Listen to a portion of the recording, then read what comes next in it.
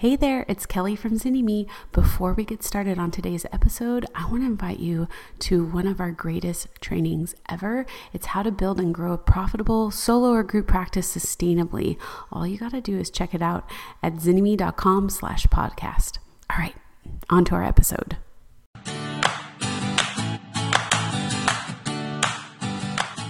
Hey everybody, welcome to the Starting a Counseling Practice podcast. Today, we're not going to be just talking about starting a private practice and even growing into a group practice when you're successful in waiting lists. We're going to talk about what happens when you get an unexpected offer to write a book that just kind of lands in your lap through the process of building your private practice. And we have Kelsey Torgerson Dunn. I usually just call her Kelsey, so I never say her whole long name. Yeah. Long name, big name, because she's big and awesome. So it's fantastic. Here today to share her journey of starting a successful group practice and writing her first book. Kelsey, do you want to share with people your name and when I'm not stumbling over pronunciation? It? Yes, where you're located and your website address. Yeah, sure. So I'm Kelsey Torgerson Dunn. I'm the founder and owner of Compassionate Counseling St. Louis, which is located in St. Louis, as am I. So my private practice is Compassionate Counseling St. Louis, and we specialize in anxiety and anger management. So that website is compassionatecounselingstl.com. And then you mentioned my book. So my book website and my author stuff is at kelseytorgersondunn.com. And we'll include a link so you don't have to figure out how to spell Torgerson Dunn on your own. Fantastic. Okay. So, I always love to ask this question. In a minute or less, why did you decide to become a therapist?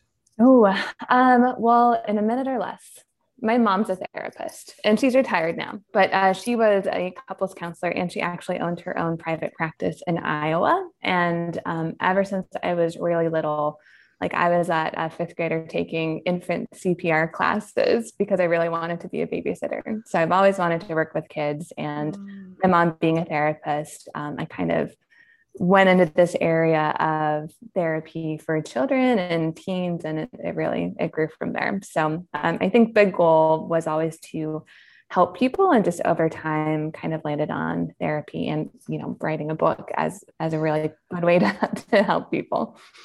Oh, I love that. I'm one of those people that was a little kid that people are like, oh yeah, you were 5 years old telling people that you wanted to be a psychologist. Yeah. And how did I even know what that was? I don't even know.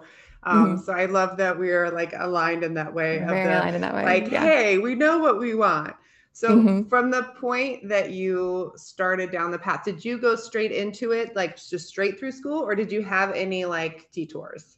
Yeah, no, it's straight through. So it was high school, college, grad school, and then kind of that shudder of well, what do I do after graduate school? That was a little bit more of a transition period, getting a couple different jobs, working as a research assistant and then working at an eating disorder facility and finding out that it's not a population that I'm really a great fit for. Nonprofits, and then ending up in private practice. So it was straight through up until the professional piece of it. Yeah. From the point that you graduated graduate school to the point that you were launching out in private practice on your own, how much time was in there? So I graduated in 2012, and then the private practice I opened, 4 years ago now. So 2017 or 16, I think.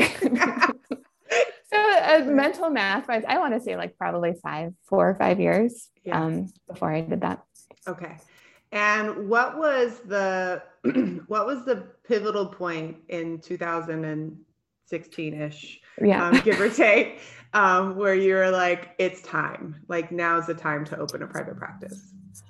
Well, so I was working at a nonprofit in St. Louis, which had a school partnership program. So we were sending therapists to different schools throughout the greater St. Louis area. And I was working as a supervisor there. I was seeing clients in the office. I was working 2 days a week in a school and then also like going to other schools on Fridays, and had a massive caseload. And I was like, this is not sustainable. But also, because I was tasked with training all of the therapists at the agency on feedback informed treatment, so getting outcome scores and session rating scores, like I knew from the research that you need to really tailor your treatment and you need to be able to refer people out when you're not the best fit. And working in a nonprofit doesn't really allow you to do that, right? It's like get as many hours in as possible because of tight margins and everything like that. Of course, provide the best quality care, but also have 100 people on your caseload. Like, yeah, I was going to ask that question. Like when you said like the caseload was crazy, like about what did that look like in range? So at the school, I was only there 2 days a week, and I capped it at 50 kids on my caseload. So I was like, I cannot do more than this. And that was way too many already. And then at the nonprofit office day, I only had one office day a week. So like 7 available times, and had like 20 people that I was supposed to fit in there. So, we get those kids where you see them for at the school like 15 minutes and be like, all right, this is my one time that I get to do any kind of session content with you. It just was not a good fit, and not a good fit for the kind of therapy that I wanted to do, and like knowing how much more support those kids really needed. I think there's so much in there too. Like I capped it at 50 because I knew I couldn't do more. But if you had not capped it, if you had not set the boundary, it would have been more, I imagine. Yeah, it totally would have been like, send them to Kelsey. She's great. It's like, I am great. I love doing this work. I can't, right. And I, previously I had started the practicum program at the agency. So then I had a practicum student who could be in for an extra day too. But I didn't have that extra help for my last year. And that was the point where I really started to look a lot more in depth into how would I even start a private practice? What would that look like? Found you guys through various Googling things. So it was an idea that had been floating around for a while because my mom had her own private practice. But I think that was a point where I was like, I need to get this in place now because I'm going to burn out otherwise. Yeah.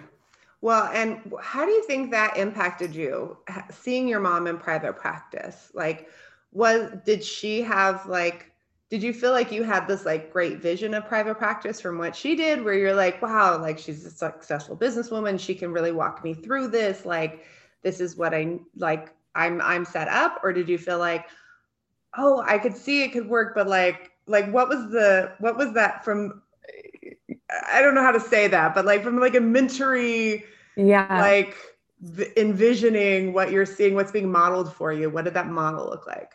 I was kind of both sides of that. So like on the one hand, here's my mom, who's like this awesome businesswoman, which I didn't even really understand at the time. Like, oh, she has her own business. I was just like, oh, that's so cool that my mom can come home for lunch sometimes. Like that's all I really understood. That's all your kid really cares about. Are you here for me? You're here for me. You picked me up from school today. Thank you.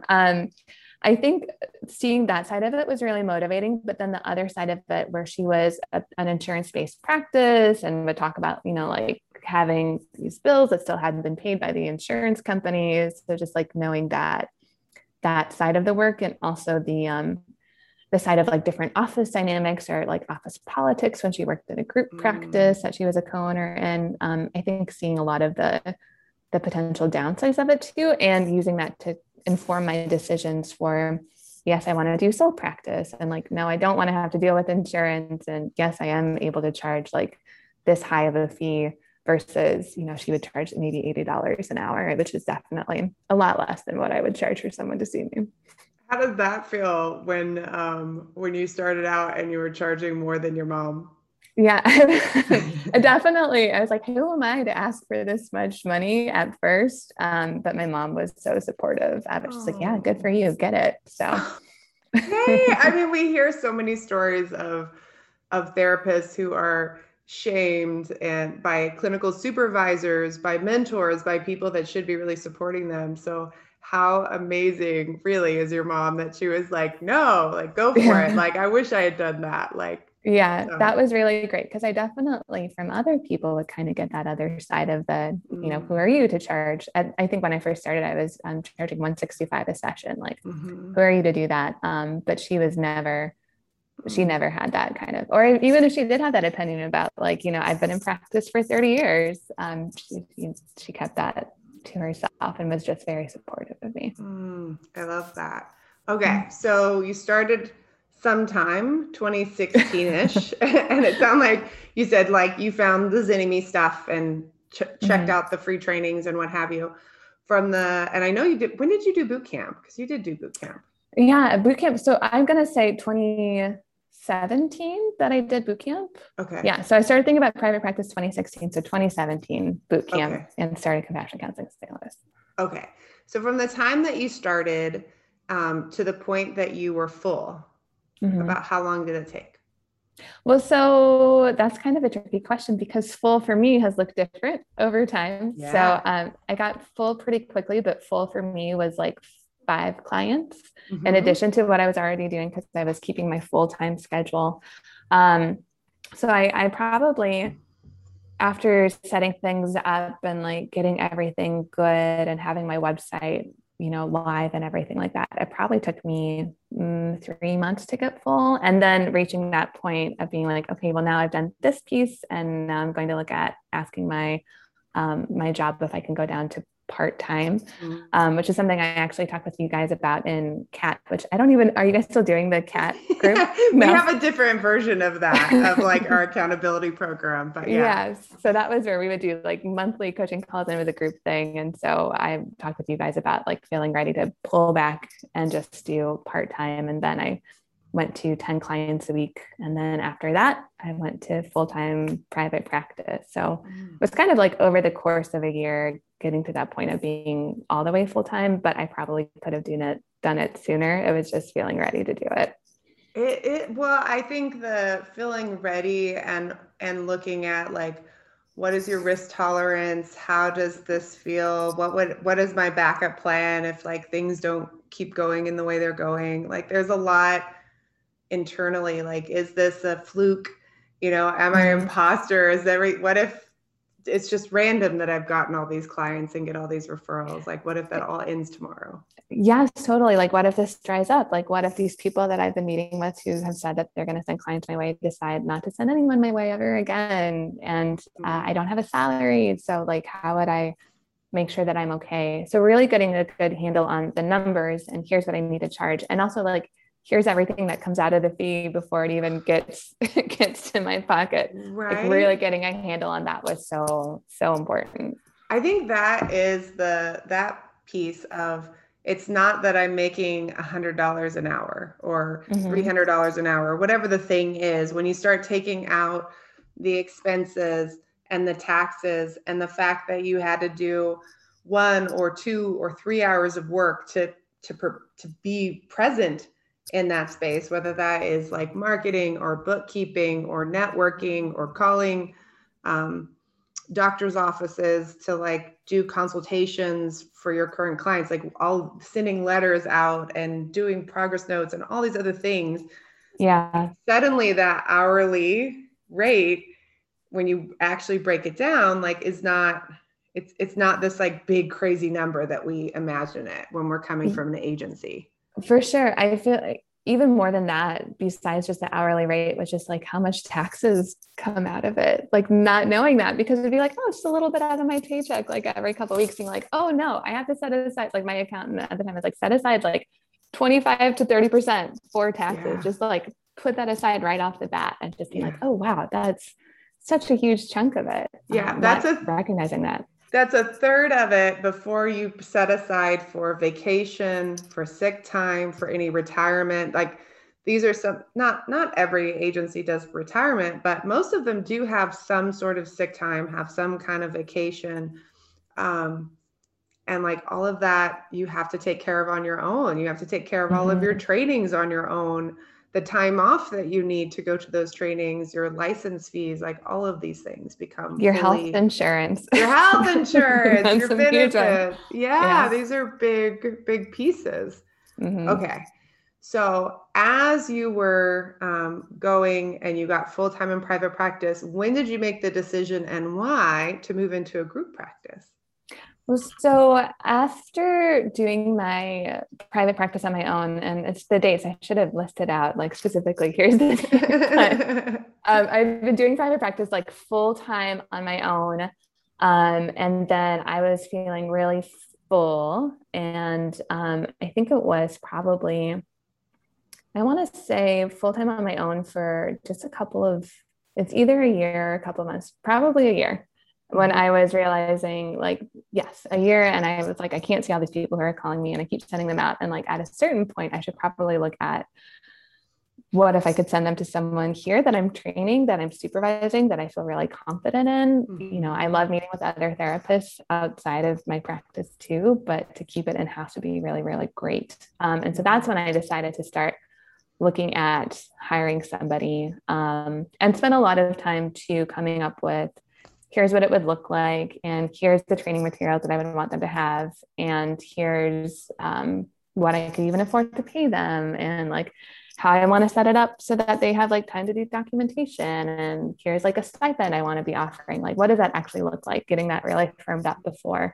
hiring somebody. And it was probably from posting the job to actually finding and hiring my first therapist, Allegra. That was like a 4 or 5 month process of just finding that person. And that was actually, I posted it at all these different places, but it was the word of mouth with like one of my old coworkers from when I worked in the elementary school. She and I ran into each other at a training, and she sent it along to one of her friends who she highly recommended. And that ended up being Allegra, who's wonderful and like such a great asset to the team. Has been working for me for almost 2 years now. That's awesome. What was the biggest surprise for you as you transitioned from a solo to a group practice? I think the biggest surprise is just the amount of extra work. Like already you're in your sole private practice, you're doing all this stuff on your own. You're like, okay, well, it's how much more work is it to book these people with somebody else? But it's a lot more. And supervising the staff and being available for consultation and putting together trainings, and then realizing, oh, I didn't even think about this specific process that I automatically do. I need to train someone on how to do that and really break that down. It took a lot more time than I really realized it would. Once you get someone trained though, and they feel confident and you feel confident, and you can kind of pull back, that's when it feels like you're really working in tandem, and it's really a good fit. And I have 2 new therapists now who have joined me. So I'm kind of going through that process again ×2. And it's like, oh, that's a lot more. But I think once everything's flowing again, it's going to just go off on its own and need minimal maintenance by me. Yeah, that's amazing. And in the midst of all of this, I feel like we're like trying to shove so much into this, but you have such a great one. In the midst of all of this, you decided to do something. Hey, it's Kelly. Are you enjoying today's episode? There is so much more to starting your private practice. That's why we created Business School for Therapists. It's our lifetime access business building program created especially for you and all the future stages of practice that you are going to go through. If you're ready to join a community that supports you, that to have access to a massive library of private practice trainings covering everything from creating your vision to setting your fee to getting you legally covered and more, this is for you. Simply go to bit.ly/therapist business school to get started. What was that thing? I decided to do 2 things. So I decided to try and get pregnant, and I did. And I decided to write a book at the same time. So I did both of those things simultaneously. Concurrently. Yeah. Okay. So which came first? You decided to try to get pregnant first. Yes. Yeah. Okay. So you're already pregnant. You've already committed to this project of having a baby, right? And then share the story of how the book presented itself during this sort of worst time. Worst time. Yes, definitely. So one of the things that I have been doing for Compassionate Counseling St. Louis, based off of your recommendation even, is we've had like an ongoing interview series. So right now it's once a month, we feature a different helping professional on our website. again, a really great way to kind of showcase other awesome therapists and to make connections, and to really share the idea that we're not the best fit for everyone. We want to find other people who are really, really great. And through that interview series, we hosted someone who does a specific kind of DBT, radically open DBT, which is not a modality I've been trained on at all. And New Harbinger, the publication team, reached out to me to email me, and they said, hey, we were looking for someone to write a little blurb for this book that's coming out. We saw this interview with Dr. Gilbert on your website, but we were looking at your website and we really like your writing style, and we'd really love to know if you're interested in writing a book. So, let's set up a time to talk a little bit more. Oh my gosh, that's so exciting.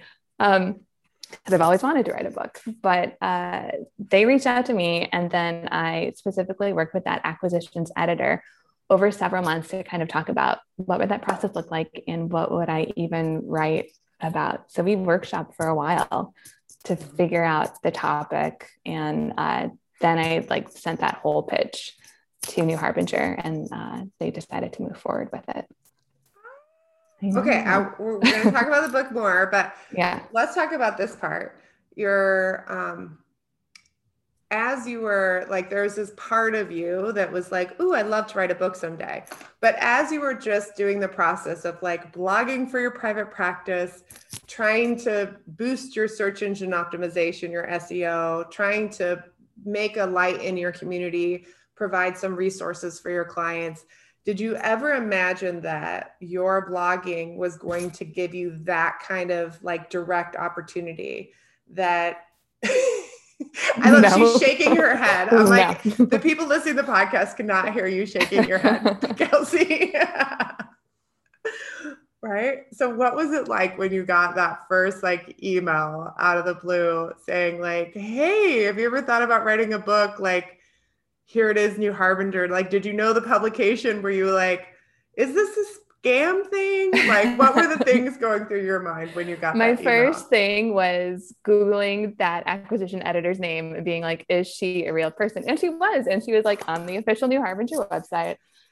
Even more than here's my blog and someone wants me to write based on the blog. It was here's this person from a big publication who found me because of an interview that I posted on my website. And I wasn't even the one who answered those questions, she was. So that was totally wild. I assumed that if I wanted to write a book, I would have to reach out to publishers specifically and craft everything and get it all set up and have it really tight. And this is more of eventually, wouldn't it be so cool if I could do this? So to have someone from a team focused on acquisitions email me and reach out to me and, want to work with me to figure out what to even write about. It was way beyond what I would have even imagined for myself. Yeah. And I mean, I think about a lot of people that I've known where they wanted to write a book and they end up hiring even a book coach, which is fantastic, so that they can figure out well, what are people really looking for and what do I really want to say? And they kind of go through that workshop process. Here was someone basically offering that for free to say hey, I really believe in you based on what you put out into the world already, just in the basics of doing your work. And I'm going to provide that for you for free because I see, I see a possibility here. And I already work for this publishing team. So you would be submitting it to us specifically. Yes. I know what we want. Yeah. Here it is. Okay. So from the point that you submitted the pitch, how long did it take to hear back from them? So that was it was a multi-month process. So they reached out to me in March or so, February, probably right before everyone was realizing that there was a big deal pandemic that was going to happen.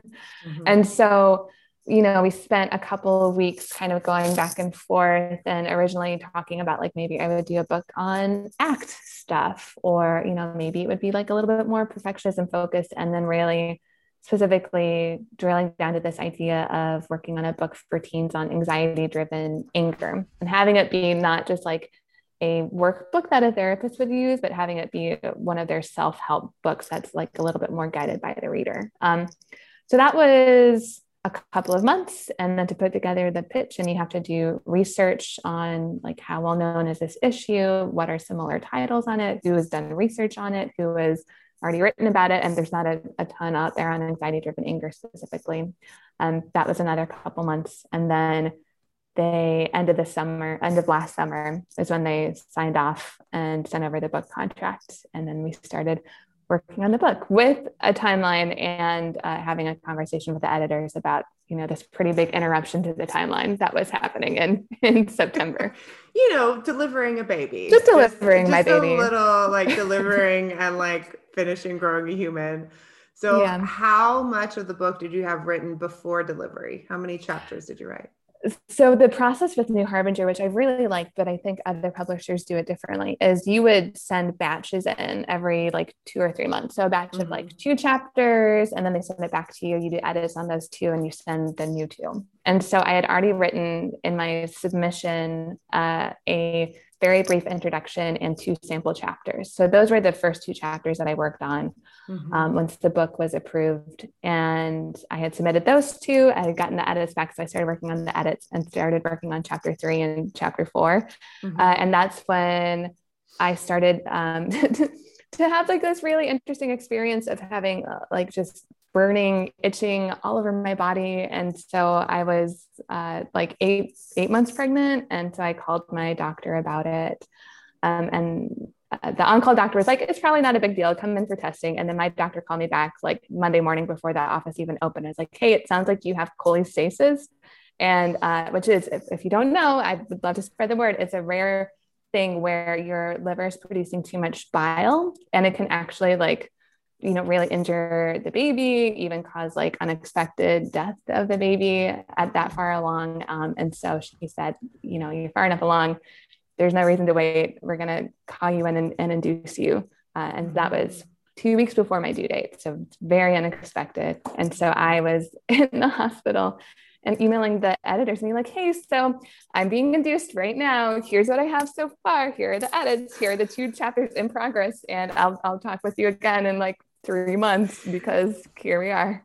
Okay. So I just want to make sure I have the picture like fully in place. Were you like laptop on your belly in the hospital hugely bed? Pregnant in the hospital bed, like IVs hooked up to me. And because I'm being induced like Pitocin. Which is, I have done Pitocin. Like it's an intense experience. It's an intense experience. So I'm emailing all my clients being like, hey, as we talked about, babies come on their own schedule. So I'm not seeing you. And then you're pausing. And then going back. I'm like, here's my editor. Hey, here's what I have so far to submit. And it's like alternating between being on the bed, being on the birthing ball. And, we got it all done. But that was pretty unexpected. But a great story. A great story. Okay, awesome. So then you took time off to like fully be with your daughter, your gorgeous daughter. And then how long, like what did the process look like to go back to writing as a new mom with like an infant? As a new mom with an infant and with a group practice. With the group practice, we had set it up where I had like a full document of all the onboarding stuff, like reference all these videos and asking them, is there anything you want me to show you how to do before I'm gone? Once a week, I'm going to be checking this document. So if you have questions or if you want to Marco Polo me, I'm checking it Monday mornings. And so I would only do that once a week to maximize baby time and to be as efficient as possible. I took 2 months before I started kind of like thinking about getting back into the manuscript again. And then, so I had Sophia end of August, and then I probably started looking at the book again October, started writing again in November. And then I had like my next batch due to like the 2 new chapters, edits on the 4 chapters. I submitted that in December, and then got back into the writing. And writing with a baby and like childcare that we didn't have, because it's just my husband and I doing it, the 2 of us. It was very different during a pandemic. Let's not like throw that out there that like You've Also, now, like, you are having a baby that you planned for, but you didn't plan to have a baby during a pandemic. right. Yes. With no childcare, with friends who, didn't want to come to the apartment to get the baby sick potentially. Yeah, it was a lot of stuff on my plate all at once. All good things, but Yes. besides the pandemic, but like all very big things. And on their writing schedule, realizing, I have to submit these chapters like every 3 months. I can't just like write whenever I want to now. Like I have to really carve out the time, and instead of just, doing a little bit here and a little bit there, it's like, okay, I've got 1 week visiting my mom and I'm going to like write, 40 pages as fast as I can and do edits on these previous like 100 pages as fast as I can. It was productive, which was good, but it was kind of a lot at the same time. A lot. And again, while still like managing a group practice. Yes, also managing a group practice while caring for a brand new baby and like dealing with postpartum anxiety and, living in a pandemic and all this stuff. It's a lot. It's a lot. Yeah. Yeah. What would be your biggest piece of advice to people who maybe they don't have all of these particular issues, but they're in private practice and they're trying to figure out how to find the balance? What do you think has been like your biggest piece of advice to like, how do you find the balance? How do you decide what to say yes to and what to say no to when you do have all these opportunities? What's your guiding force? That's a great question because I don't always feel like I have that. So I guess the guiding force is recognizing like there will be times when you do push. And for me, like times when you really push, and there will be times when you pull back, and being okay with that kind of that ebb and the flow. So not working so hard that you're burning yourself out, which I didn't reach that point. And that was why I left, my previous work at a nonprofit. So I knew that was important to me. And letting stuff go, like really getting clarity on what is the priority and what am I okay with, like kind of putting in the parking lot. And I think the balance comes down to really thinking about how do I want to spend my time, when I look back on this, but it's going to be most important to me. And am I putting that time in those areas, or am I getting caught up in the stuff that's not as important to me? It just seems important in the moment. Yeah. All right. So I'm going to ask a tough question. How did writing the book impact your clinical caseload? Yeah. So it had a pretty big impact on it. So with maternity leave, I had Sophia a couple weeks early. I was planning on coming back in January and, filling up a day and being like, 5 people a week, that's hardly anything. I can do that. And I really credit working with you on this, recognizing that you could do that, but what if other stuff comes up and like you need time for the baby and time for the book? Like, how about you wait to book those sessions and give yourself a little bit of time? And I had already like committed to seeing 2 of those people. So it's like, okay, I'll just see these 2 people. After a month, I realized this is not sustainable for me to do the baby, do the group practice, do the book writing, do the supervision, do the management, and have a totally full caseload. So I kept it to just one person. And now it's June. Once this person graduates from therapy, I'm taking a break from the clinical side of stuff for a while, which was not something I ever really thought I would do. But I think over this time period, recognizing my own limits and how I want to spend time with my daughter. And I can still be helping people through the group practice and providing tons of support and opportunity for my staff through the book, reaching more people than I could have ever reached on my own. I think those are ways that I still meet that need, that really important need of being a helper, while really valuing my own personal needs and my family needs too. Yeah. So let's talk a little bit. When does the book launch? It is. So the book comes out February of 2022. So and I will be all done with it at the end of the summer, and then it goes off to the publishers for everything. I'm so excited about this book too. So and I think this is such great place too, for therapists, you mentioned that this isn't a book that's like specifically worded towards therapists. This is really something that is very client-based for therapists that are trying to decide if this is something that they could recommend to their teens, or that's something they could kind of go along through the process with their teen clients. What would you tell them? Like, who would this book be best for? Yeah, so this is basically a book for my ideal client. So it's a book written for teens and college students who look really angry on the outside, but internally they don't necessarily feel angry. They feel a lot of anxiety and stress and overwhelm. So it's really written for those clients who do have anxiety-driven anger, which is a specific clinical area, like a specific piece of that anger puzzle that I feel like hasn't gotten a ton of attention yet, but is becoming more and more well-known, especially, given all the stressors that we've been experiencing as a society, recognizing that internal stress and anxiety plus external stress is increasing the severity of people's anxiety. And for some people, it's going to look more like classic anxiety, but for these teens, these readers, it doesn't look like anxiety. It looks like a big anger management issue. So it walks the teen through how I would probably like set up sessions with them. So like learning about, what is anxiety and what is it anger, and how does it feel on the inside? How does it look on the outside?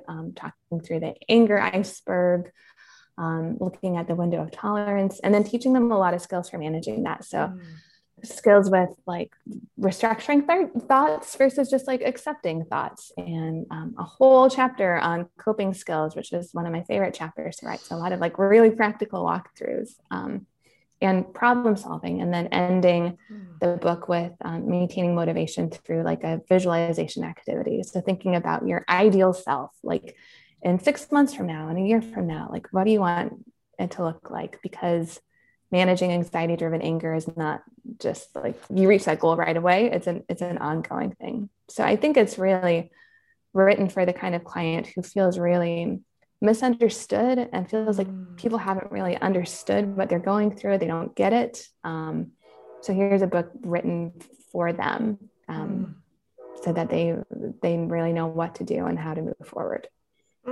I love this. And I feel really honored. I mean, she's mentioned it a few times. I happen to be Kelsey's coach on the other side, not her business coach, not her book coach, but I've gotten to like read some of the book. And I've gotten to like hear some of the stories and examples that she's put in there. Not like, you know what I mean? Like fictional stories and examples and what have you. And I think it's a beautiful book. I can't wait to see it in its finished place. And if you are a therapist that works with teens or adults, I would say like get a copy for sure. I know Kelsey has like a little freebie for therapists. So if you want to talk about that.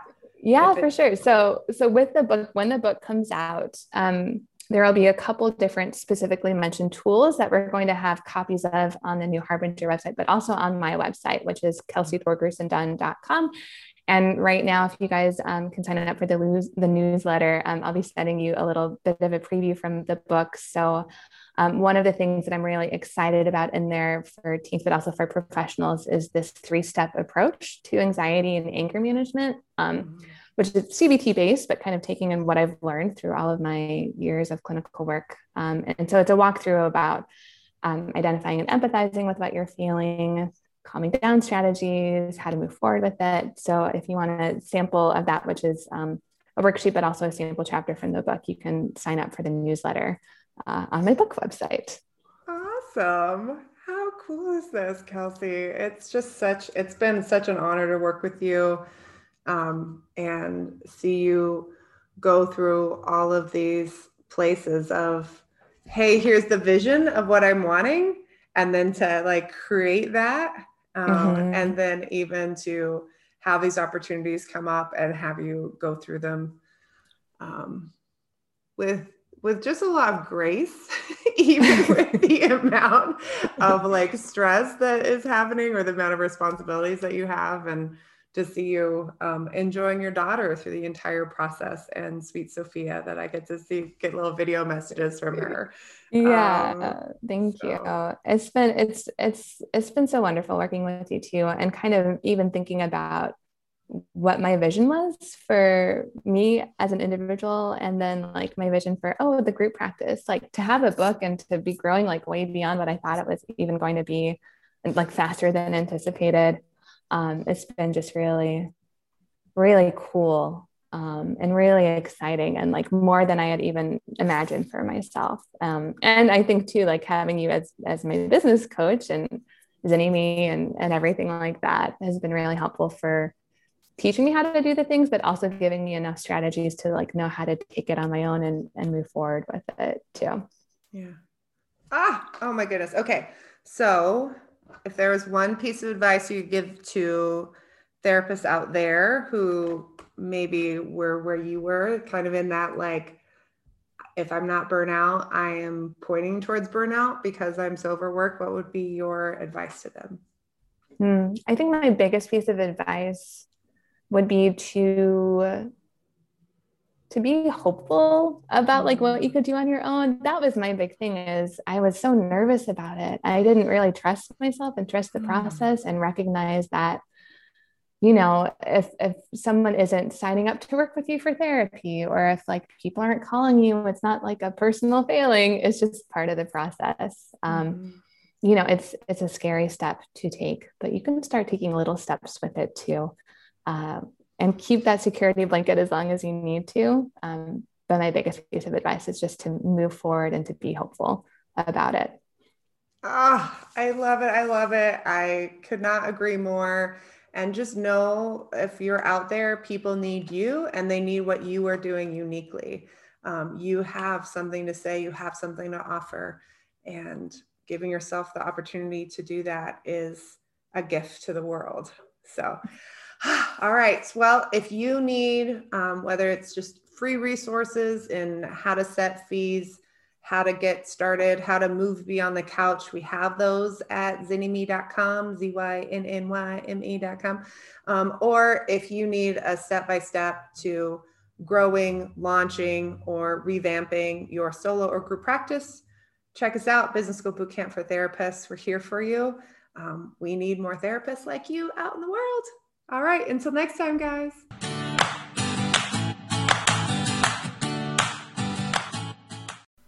I hope you loved today's episode.